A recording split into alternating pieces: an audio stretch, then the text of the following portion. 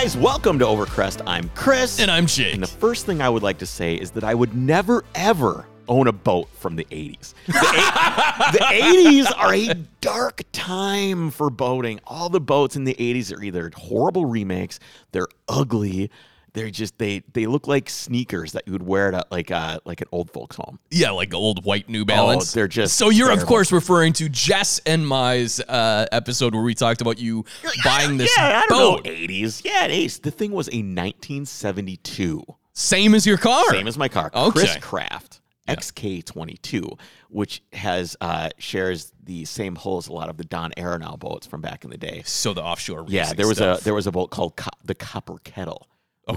Which was exactly this boat, but it was an offshore racing boat. Now it has a marinized Corvette motor in it, an LT1. Okay. With like 300. Marinized? So that just means it's made for marine usage. Right, correct. So it has different I've never heard that term. Yeah, so it probably has different cams because Okay. they run wide open throttle all the time. So they Yeah, have I different suppose. cams that they go in there. Plus they have different water pumps, all this stuff. So Sure. different manifolds. But it still had the valve cover had the Corvette flags on it. That's cool. So, and I think the thing had probably 375 horsepower, which Wow. in 1972 is a lot of power for a boat when Yeah. everyone else is running around with like V6s and inline fours and everything like that, unless you had a big boat. So this was a really, really special boat. They had shag carpet. Yeah, like brown, black, and yellow shag carpet, brown tuck and roll seats. Wow. And a wraparound windshield. It was a great boat. It took me forever to get it to run. Apparently. And as soon as it ran, I sold it. And Oh, I geez. did make my money back on that one. But one thing that she did not know is the entire time she thought we were going to get murdered, Yeah. there was a handgun in the center console. So I'm not stupid driving around in the middle of the night. There was I had an XDM40 tucked nicely in the center console of the car. So you do. There was the dude was definitely a creep. So this news episode is brought to you guys by our Patreons. We have new ones signing up all the time. We'll do kind of a recap on that at the end of the month, but I just want to thank everybody for, signing up for the Patreon, supporting the show. I know you guys get some t-shirts and you can get a print and stuff like that. You get some exclusive content, but I know that the core reason everybody does it is to just support the show. And it really, really means a lot to Jake and I that you guys do that. You dole out your own hard-earned money, the money that you spent doing whatever it is that you do, that you educated yourself, the work that you do, you're spending that on us. It's really what keeps us going. Hopefully we're not making anybody second guess. Well, yeah, you're totally right. I do spend my hard-earned money. Hold on, guys. Hold on. Well, it costs the same as like a couple of Red Bulls. So I really, really appreciate you guys sticking with us. You can go to patreon.com/overcrest. $5, $10, support the show. We would really, really, really appreciate it. And I also wanted to appreciate and say thanks to my wife Jess. That's for right. even coming on and you guys kind of tore me apart a little bit. Yeah, we had a lot of fun. Yeah, at my expense. All right, should we get to some news? Let's do it. All right, I gotta say it feels good to be back here. It Yeah, does. we missed you. I love this part of my week, coming in here, hanging out with you. And you're one of the only people other than a few of my close friends that I see on a regular basis. Otherwise, I don't like people that much. So it's nice. Wait, am I excluded from your close friends designation? So it's like I have you close are friends also- and I have Jake. Sure. With that. Anyway, I appreciate you and I appreciate being here. And I appreciate everybody listening and hanging out with me on the social media and talking to me about the podcast episodes and chatting with me about how you guys like tore me to shreds on everything else on the episode. So. And also thanks to Joel Fetter for coming in and doing the news episode. I really like Joel. Everybody loves his energy. They're like, oh my God, where does this guy get the energy from? I know. I had a couple no idea. people reach out and say, thank goodness you had Joel back on. I missed him. Yeah, so that was really, really nice. So many thanks to Joel Fetter. All right, news. I want to bring this one up because I love being right. Oh, geez. I'm not sure because I get updates from our listeners like, hey, I found this news story that proves you're right. And I'm not sure if it's, hey, I found this news story, it proves you're right. Or it's, I found this news story, You're right. So I don't know like which version of that it is. Well, how many do you get where they're like, hey, you're wrong? See? None. So that means they don't dislike sending it to you, right? Because otherwise they'd be just proving you wrong every chance they can get. Yeah, I suppose that's probably true. So Michigan is making me right again. Okay. It's almost like I predicted this. Right. So Michigan has announced Thursday that it is teaming with tech and auto companies to attempt to retrofit a 40-mile stretch of 2 roads outside of Detroit exclusively for self-driving vehicles.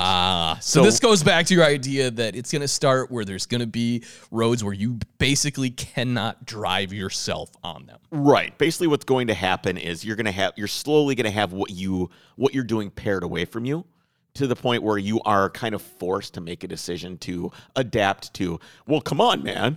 Nobody rides horses anymore. Why don't you just go ahead and get an electric car? What's wrong with you? Why are you living in the past? I don't know, because the entire regulatory industry has come on and pulled the rug out from underneath me, and now I don't have a choice. That's why. Assimilate, Chris, assimilate.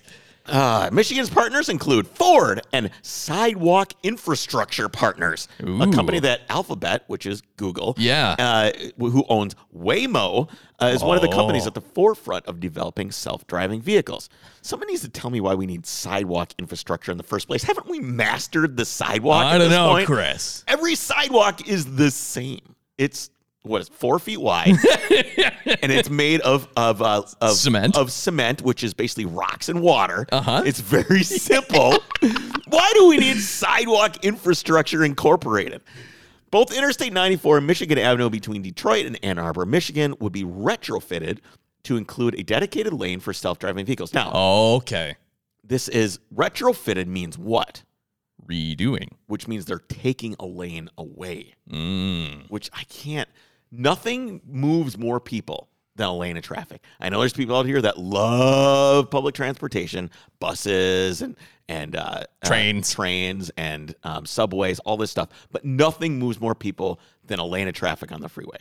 Even in rush hour traffic, they move a huge volume of people.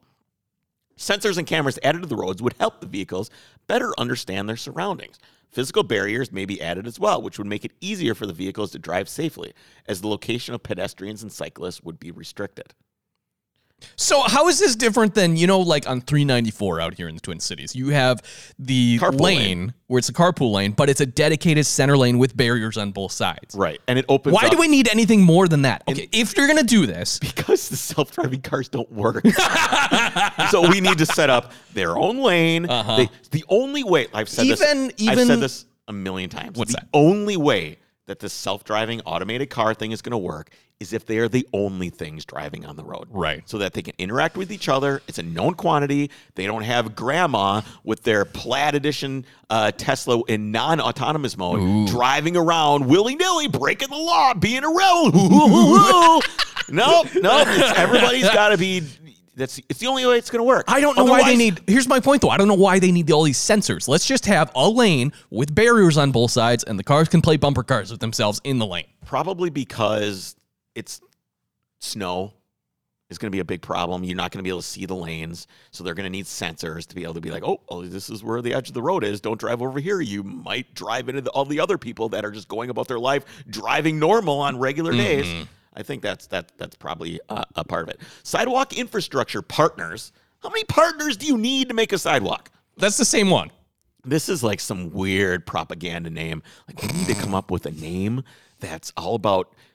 I don't understand the name. I don't get it. What? Sidewalk Infrastructure Partners is the company that's Google, who owns Waymo, is also investing in this one. Is heavily invested in the sidewalk people who are doing a project. The sidewalk people. I like that name better, by the way. They're doing this project to remove lanes from regular drivers and make them for self-driving cars, which they stand to make money on. Which actually has nothing to do with sidewalks. Nothing. That's the point. This is crony capitalism. This is why I'm not. It is. Okay. When you explain it to me. When you have an entity that is, they're going to pay for this. Okay, so they're going to they being the government. The sidewalk. Let me continue to read here. It'll all come together. Okay. Sidewalk Infrastructure Partners has created another subsidiary, Cavenue, which Michigan selected to lead the project. Automakers Ford, BMW, Honda, Toyota, and Arrival, which I don't even know who they are. They apparently haven't arrived yet. Will advise Avnu as well as the self-driving companies Argo AI, TuSimple, and Waymo. The leaders of the Michigan project haven't concluded exactly which infrastructure changes will be made, saying that testing is needed to determine the details. Jonathan Weiner, we'll say Weiner, co-founder of Sidewalk Infrastructure Partners, told CNN Business that cameras and LiDAR, a popular sensor on autonomous vehicles, could be used. The project's exact route has not been determined yet. Sidewalk Infrastructure Partners would pay the still-to-be-determined initial cost to install the new infrastructure. So, yes, we'll let you basically remove a lane of freeway, do it the way you want it, so that you can sell your products down the road. Because nobody wants this. Nobody's out there at the Capitol building going, damn it, I need a special lane for my Tesla. Even Tesla owners can't be, I don't feel like anybody wants this right now. What this is, I see what you mean, is a bunch of idealist Green New Deal type of people saying, well, we need to, the global emissions are out of control. We need to find a way. If there's 50,000 people died this way or that way, we need to find a way to make this happen. How can we make this happen? Why isn't this happening faster? Okay, well, why don't we start pushing infrastructure that's going to make it happen faster? I know it sounds like I'm going on a political rant, but this is what's happening. It's civil and social engineering happening. It's the Met councils. This happens all the time. Okay. A community or society or city wants things to look or be a certain way, but they can't just do it. So they'll add parking meters, or they will not let you build another parking ramp here because they want to limit the flow of traffic to a certain area. So they do all these different things, but this one is really, really gratuitous. I don't think anybody really wants something like this. Was this something that people were able to vote on, this decision? No, this is not how. That's not how things work. That's not how this works. No, you vote for. I don't know how things work in Detroit, but it sounds like they're trying to do. Well, so even in Minneapolis, when we heard that last year, they weren't going to be building any new parking structures. That wasn't something that actual citizens got to vote on, was it? Not unless it's a referendum. I don't think. Referendum, yes. Referendum. Totally different. It's like my Wisconsin coming out of it. No, so when you're doing something like Interstate 94, that's probably not under the jurisdiction of the city. Right. So that's going to be something that you're going to need to talk to your state representative about, or maybe your Congress. Sure. About. So that's something that you elect somebody to make these decisions for you. Right. Because otherwise we wouldn't get anything done because we'd have a vote every other day. You'd have a vote every other day. And direct democracy actually just leads to mob rule, and it's too volatile. It's just not generally a good idea. But for local communities, it works great because you have a small amount of people making choices about a small community. But when you have a huge community like a whole state or an entire country, and you're trying to do one thing in one area like this, there's no reason that you would ever have like Texas or Minnesota or Montana making decisions via direct democracy on what's going on in Ann Arbor, Michigan. That makes sense. It doesn't make any sense. So anyway, we'll see. We'll see how much this is. They say it's going to cost about $10 million a mile. Oof! Wow, that's a lot of money. So asphalt is not that expensive. Just think Chris. How bad they want. They don't have to redo the asphalt, dude. What are you talking about? You're right. So it's not even that. No, it's just barriers and sensors. Barriers, sensors, and paint. $10 million a mile. How bad does Google want this? How bad does Waymo and Argo AI and these companies, and Arrival and all these companies that now here's the thing is you've basically taken all these manufacturers and everybody knows this is coming. We don't know when. I think over the last 2 or 3 years it's been kind of discovered that this is going to be a lot more complicated than we think. Right. Yeah, it's not like you can just make a level 5 autonomy and everyone drives themselves. Right. So everybody's kind of going, okay, maybe this isn't going to be as easy as we thought it was going to be, but we know it's coming. Yeah. So how do we make this happen? And this is how. Gotcha. This is how they make it happen faster because people still don't want it. I don't want it. You don't want it. Your dad doesn't want it. My dad doesn't want it. Nobody I know wants to give up their freedom with cars. Unless you're like a whack job and you're like a Green New Deal type of person where you just don't, or you live in New York City and you don't have a car. Here's what I would say to play devil's advocate. Okay. Is if I was still driving into the office, which I haven't in how many months has it been? I've lost track. Because this is going to be a proof of concept. And if it works, the thought is then it'll get adopted by other cities and everything else. If there was a self-driving lane that took me from my house to where my office is, would you buy an electric autonomous car just to be able to drive in that lane to work? no, but if I had one, I would enjoy that feature. Maybe not on the drive home, because I enjoy the drive home, and sometimes I take back roads. You're going to enjoy that feature by yourself, being the one guy driving in that lane, making it harder on everyone else that's suffering in the other lanes. I'm sure there's going to be a bunch of people that think the same way. They're like, you know what? If I can just relax, drink a cup of coffee, not have to sit in stop and go rush hour traffic the whole time, and the car just does its own thing to get me to my job, where I'm not enjoying the drive. I understand that's commuting. That's it's not fine. Driving. Yeah. But here's the thing. They're trying to make you go, man, I hate driving in my car. Well, now they've just built this lane. Maybe for my commuter car, I will consider buying an autonomous car because this lane now exists. Right. If the lane doesn't exist, nobody's going to do it. So this, like I'm saying, this is civil engineering. They're trying to steer choice. I don't really like it. I'd rather people just go, they're giving you a choice. Think of it that way, Chris. No, they're not. A choice that did not exist before. They're not before. giving you a choice. They're taking the choice away from the other person that cannot drive in that lane unless they capitulate and buy the autonomous car in the first place. They're taking a choice away from someone and giving a choice to someone else.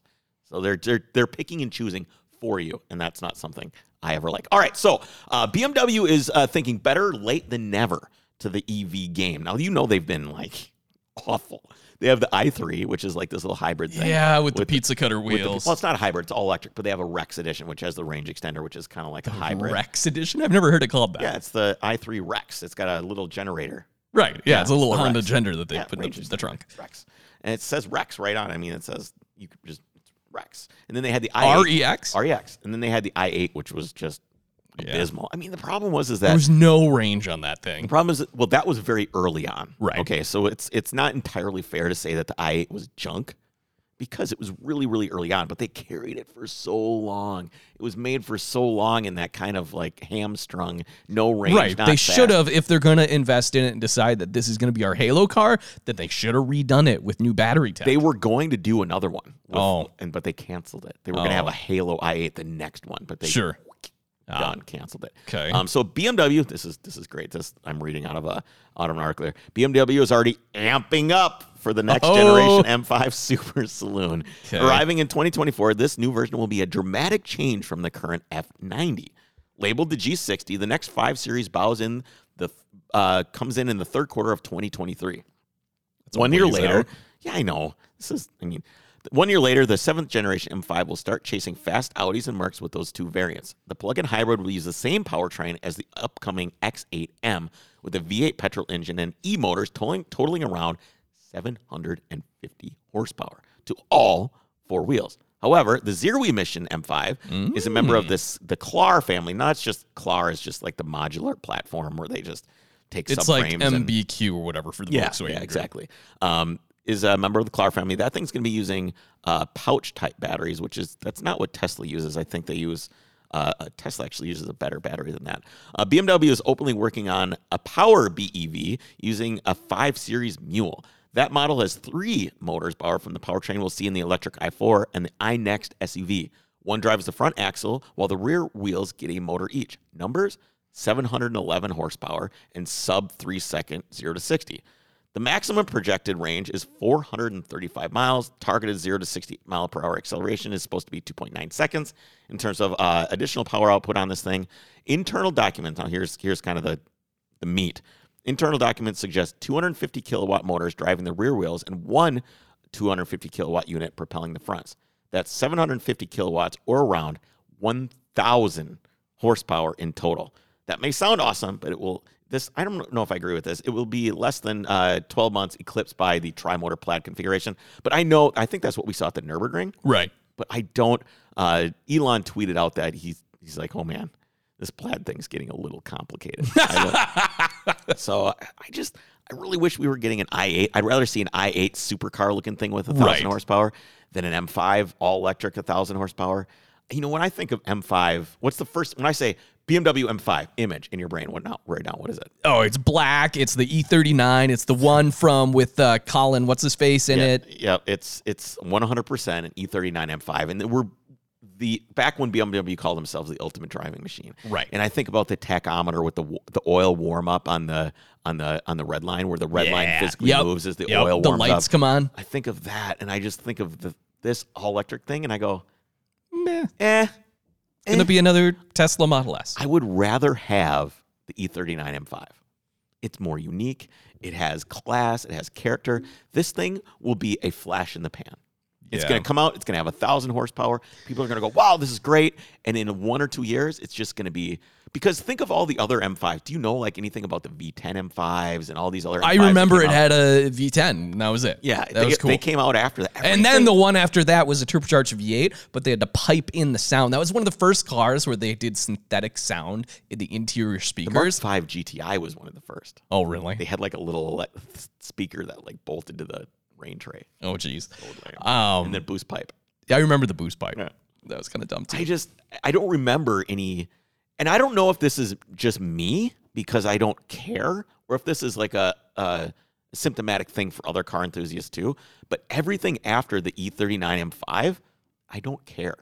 Some of the M3s that came out, like the V8 M3 is pretty cool. I think that's I agree. Really neat.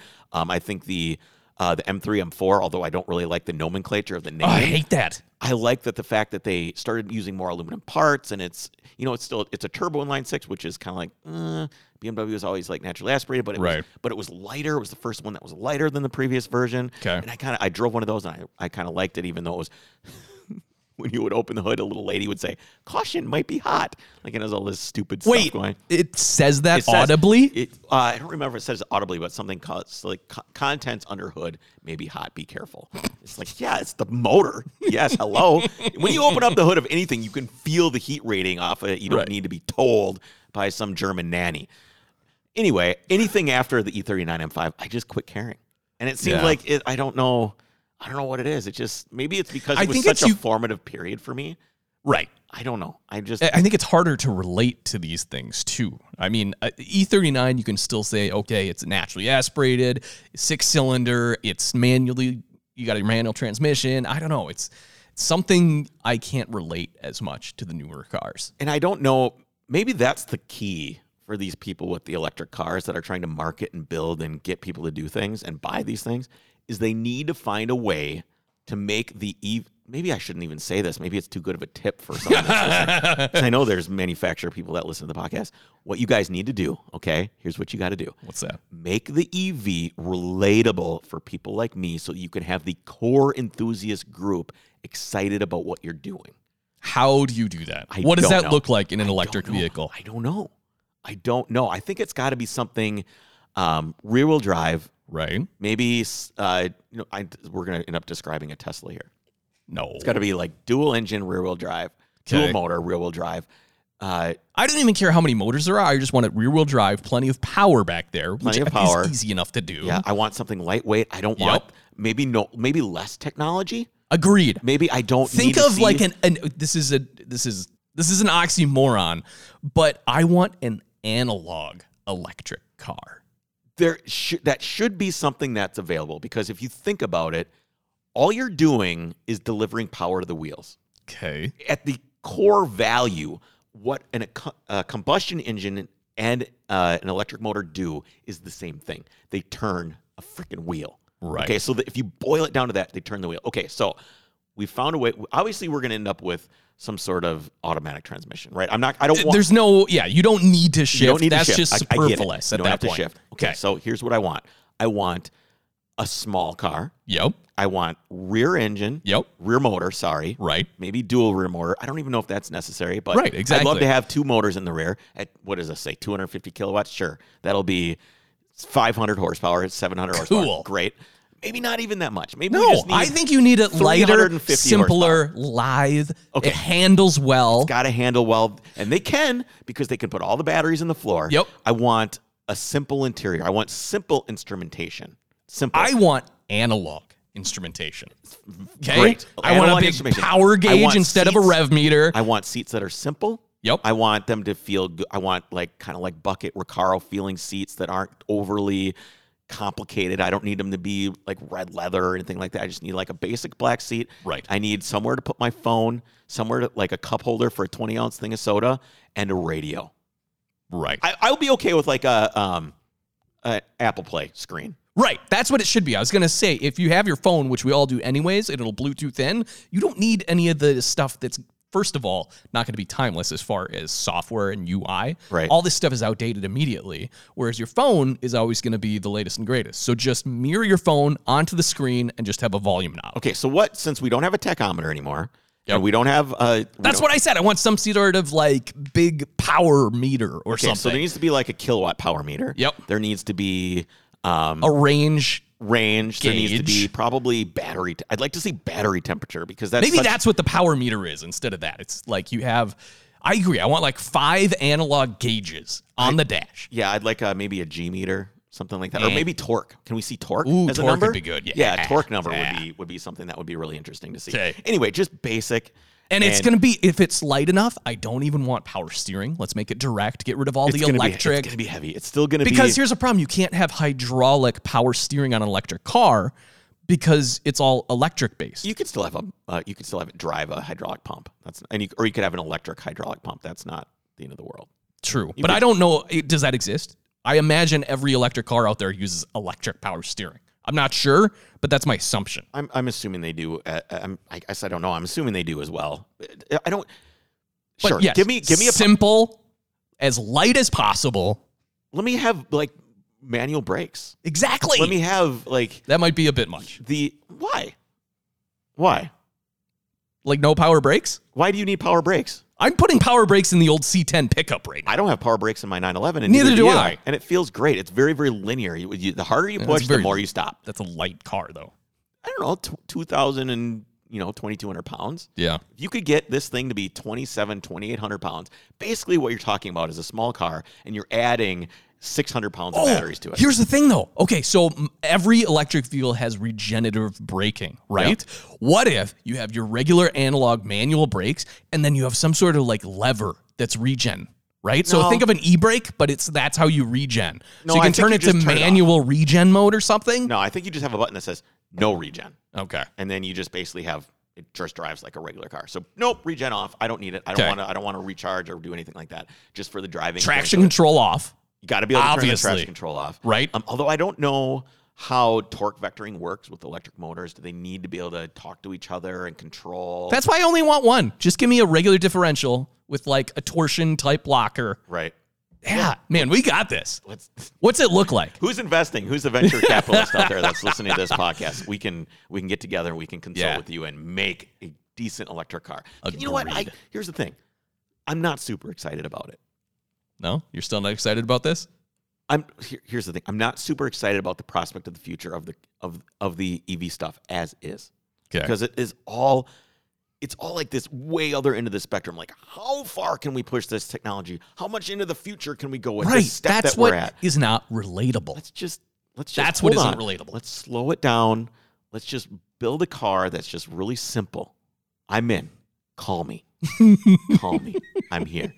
Slide into And my here's the DMs. other thing, range anxiety. If it's a light, small car with limited battery, let's make some sort of range extender that is an 200 add-on. miles. 200 miles. That's all we need. 200 miles, and then you can have your little like Honda generator that you can put in the rear trunk. Sure, it has a range extender. That's Exactly. what that is. Fine. Yes. Okay. I'm fine with that. You just basically run at limited power mode if you run out of range. Yeah, exactly. You know? And so that is a problem with performance EV stuff, is that they do get hammered. If you're Yeah, that's why make it light. Lightweight makes everything more efficient. What is we all know the first impression that you get of a car is you look at how it looks. Yeah. What's the second impression? Actually, that's wrong. The first impression is when you hear it coming and you can't even see it yet. Second impression is how it looks. You ever be like, yeah, what is that? Oh, It yeah, sounds yeah. like- And then it's it's something some super shitbox with a disappointing. broken muffler. Yeah, 100%. It reminds me of this buddy's story. He had a winter beater. For his winter beater, it was an old Fox body Mustang before those became popular again. And the headers were rusted out, or somewhere in the exhaust was rusted out. And so he pulls up to a stoplight, and this guy's like, man, you must have a crazy cam in that thing, and like long tube headers. He's like, nope, just a hole in the exhaust. So yes, first impression is exhaust. The second impression is what you look at. Third impression is, I don't know. It is 100% the door handle and the catch engaging the striker when you shut the door. Oh, well, in that case, my cars are terrible because my 911 door isn't lined up. Mine the is so good now. C10, Mine is so good now. it was very nice. That, you're right. That is nice. The C10, my dad put new weather stripping all around the door, but it's like so thick and heavy, and the latch mechanism is all the way adjusted out. You have to slam that thing. Yeah, yeah. Well, you can. Have you ever try putting a heat gun on it or try and get the rubber to get? No, soft he in it? had C-clamps on it to try to like hold it shut tighter. Yeah, that's always a problem. My passenger door is a little bit like that. This is via Mel Magazine, which I don't know what Mel Magazine is. I just thought it was interesting. When it comes to cars, the automotive industry has found that there's a significant amount of cognitive association between sound and quality. You might think that the most important psychological association made between the car is the purr of the engine. In reality, it is the door.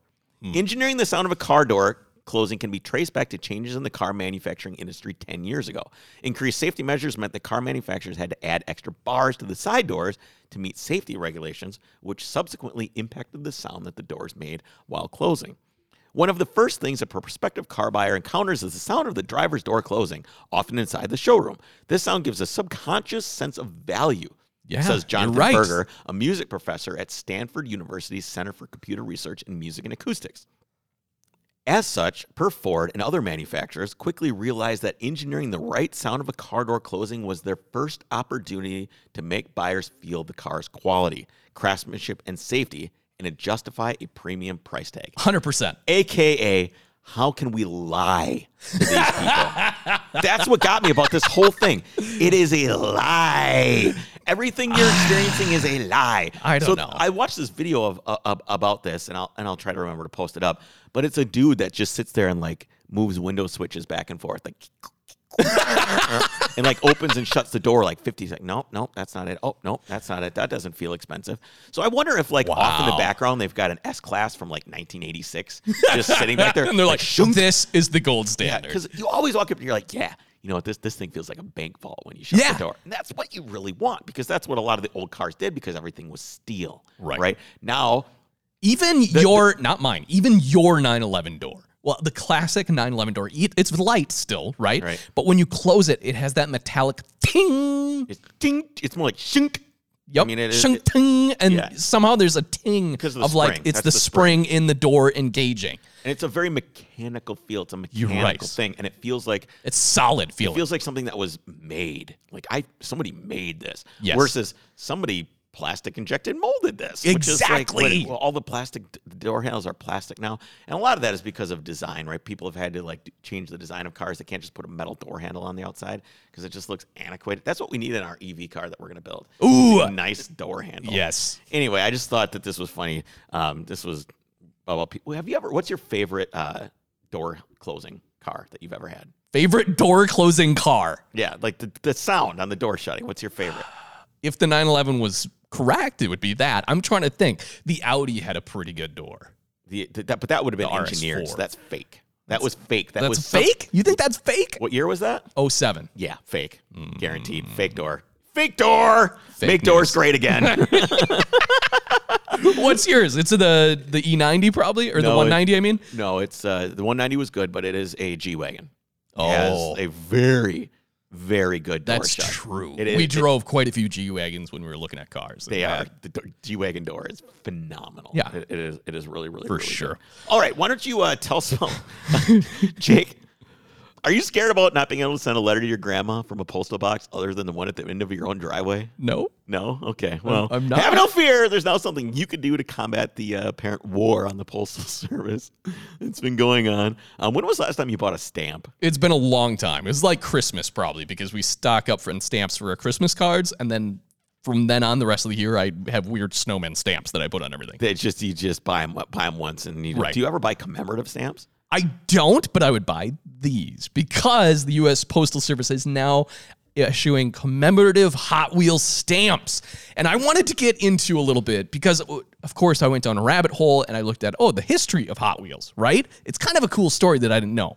So Mattel co-founder Elliot Handler set out to create a toy car that looked cooler and performed better than anything else out there. This is the early 60s. Okay, so what was performing poorly? Because if you think about the old ones, it's just like, it's the way that the bearings are. It's not even a bearing. It's an axle that's like shoved into like a Right. casting with like tiny little Bakelite. Well, yeah, wheels. until that point, toy cars had usually been little reproductions of existing car models.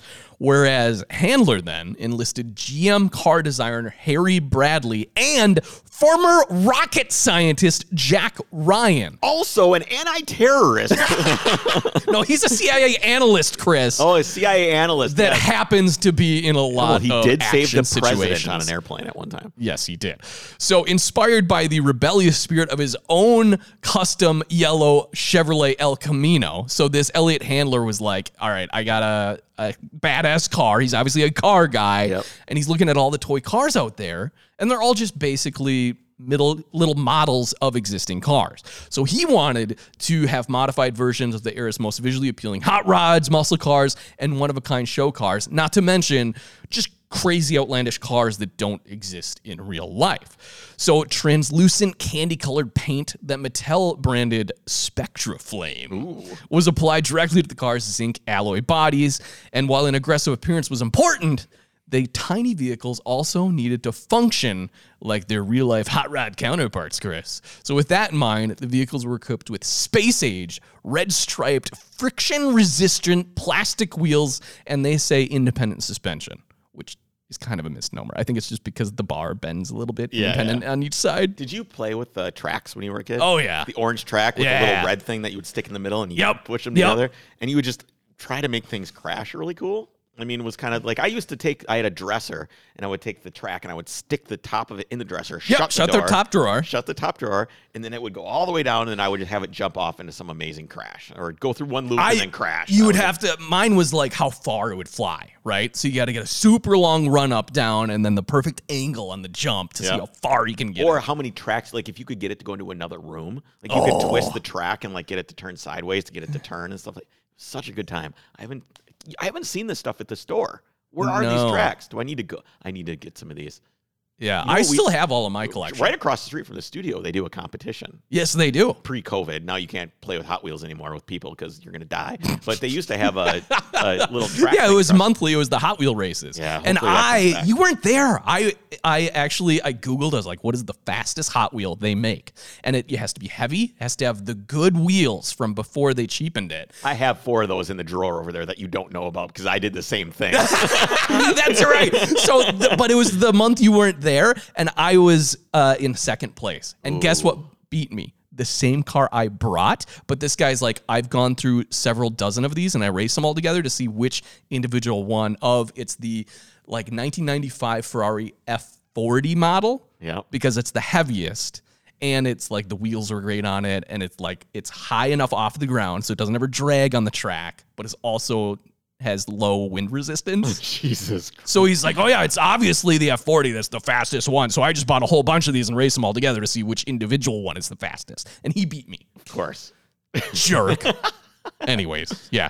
So USPS has a bunch of these commemorative stamps showing the Hot Wheels. Oh, I forgot the best part of the story. That's the best part of the story. You almost I know. All right. So when Handler saw his team's first die-cast car rolling along the floor, he said, those are some Hot Wheels. And the brand name was born. I wonder if that was the same situation where there was a clothing designer. He goes, man, those are some hot pants. Well, hey, we've got the name for our Wait pants. a minute. Chris, you probably know by now, because this happened a few weeks ago, but we haven't really covered it. The Gordon Murray Automotive T50 was released. So this is Gordon Murray's next hypercar. He's a McLaren F1 guy. Yes, he is. So, first of all, it's a fan car.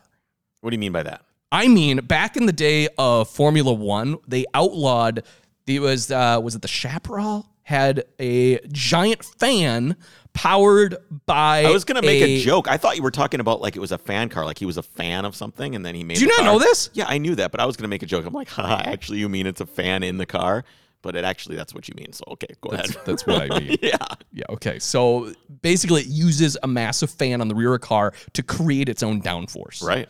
Which is crazy. If you haven't seen this thing, it's like a weird supercar with a fan on the back.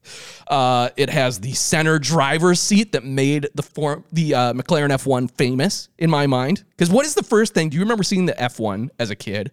And then the first thing you see is like, all right, that's really cool and fast looking. And then you go, wait, You drive in the center? Me, I go, wait, there's gold in the engine compartment? That's what I always, because they've got that big BMW cool. thing, they've got all the gold over the firewall. Yeah. And you supposedly think this new T50 looks like an MR2 Spider. It does. The front end of it does look like an MR2 Spider. It doesn't. The headlights are I think weird. it's a cool homage to the original F1, McLaren F1. Yeah, it does look similar to that as well, but I feel like it's close enough that you could almost be duped into thinking that someone grabbed some MR2 headlights out of the parts bin and threw them out. Like they just ran out of money. Man, this fan project. Well, that's what Lamborghini did with the Diablo. Yeah. The 300ZX Nissan headlights literally bolted right in. Yeah, okay. But anyways, overall, it's a good looking car. More importantly, though, the engine, Chris. Let me tell you about this. According to Gordon Murray, Take 3.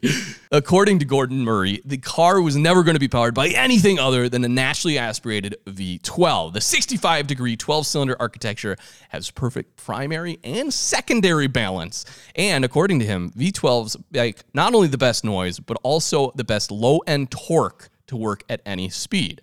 So because the T50 uses such a steep rear diffuser in concert with that giant fan, the exhaust piping angles upward and exits out the top rear of the vehicle.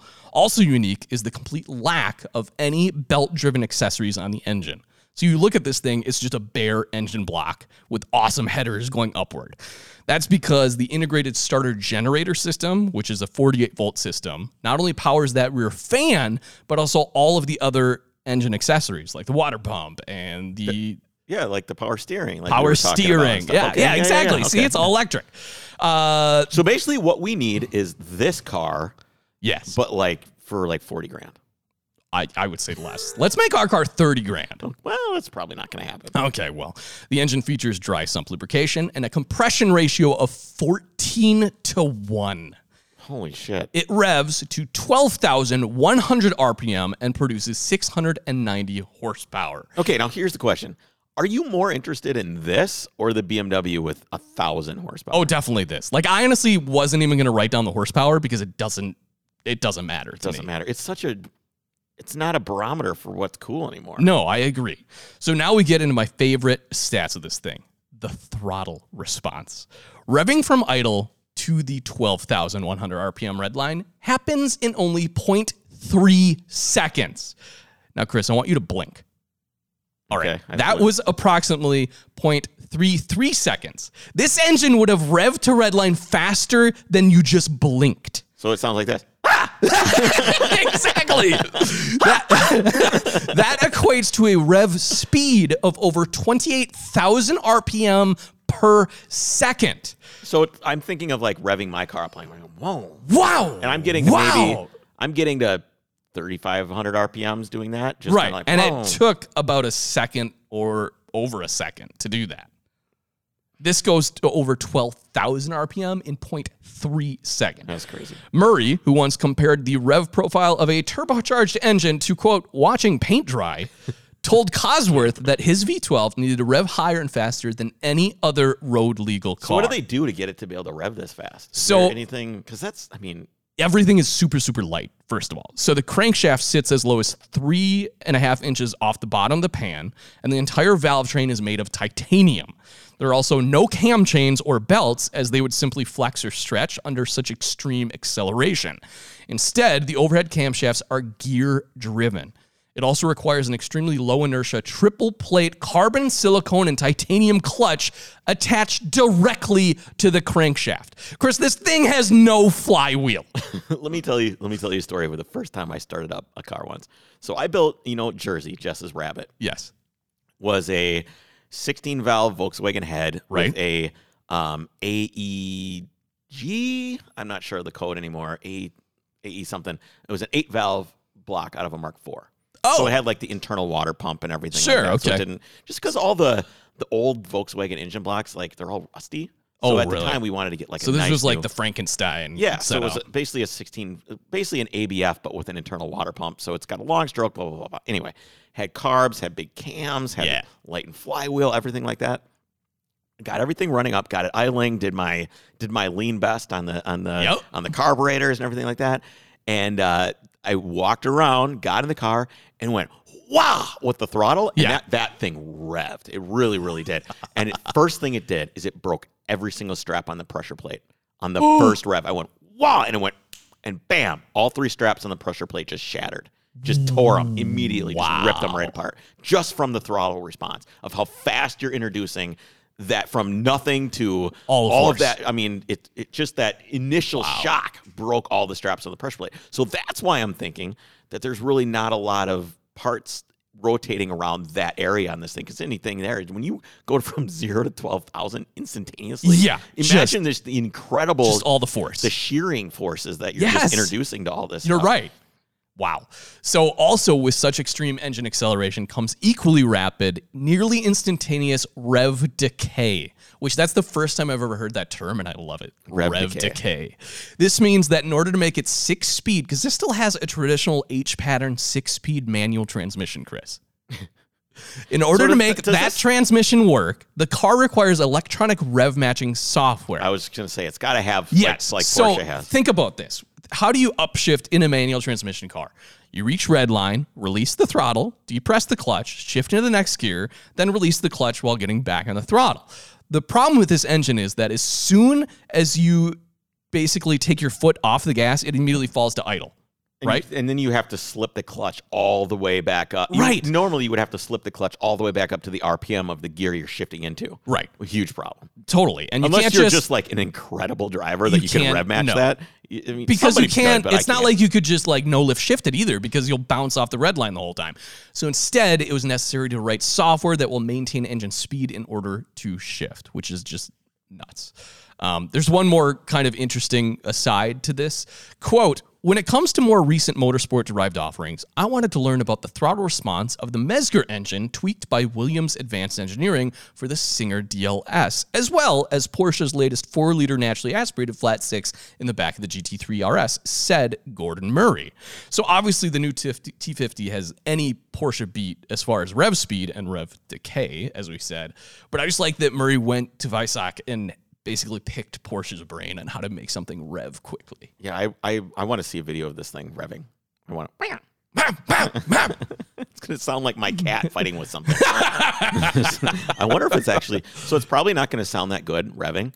We'll have to see what it sounds like under load. I mean, it's going to sound shockingly fast, but in terms of auditory, euphoria, I don't think it's going to sound that great. But under load, it's going to be amazing. All right, guys, that's it. That's all we got time for. We're going to go into the updates on the carburetors and everything else on my car on Monday and do a little, maybe do a little dive. It's going to be the carburetor episode. The carburetor episode. So that's coming up on Monday. Make sure you subscribe to the podcast. Leave us a review. We really appreciate that. That really helps us out. Whatever format you're on, leave us a review. That would be great. We will see you guys on Monday. Take care.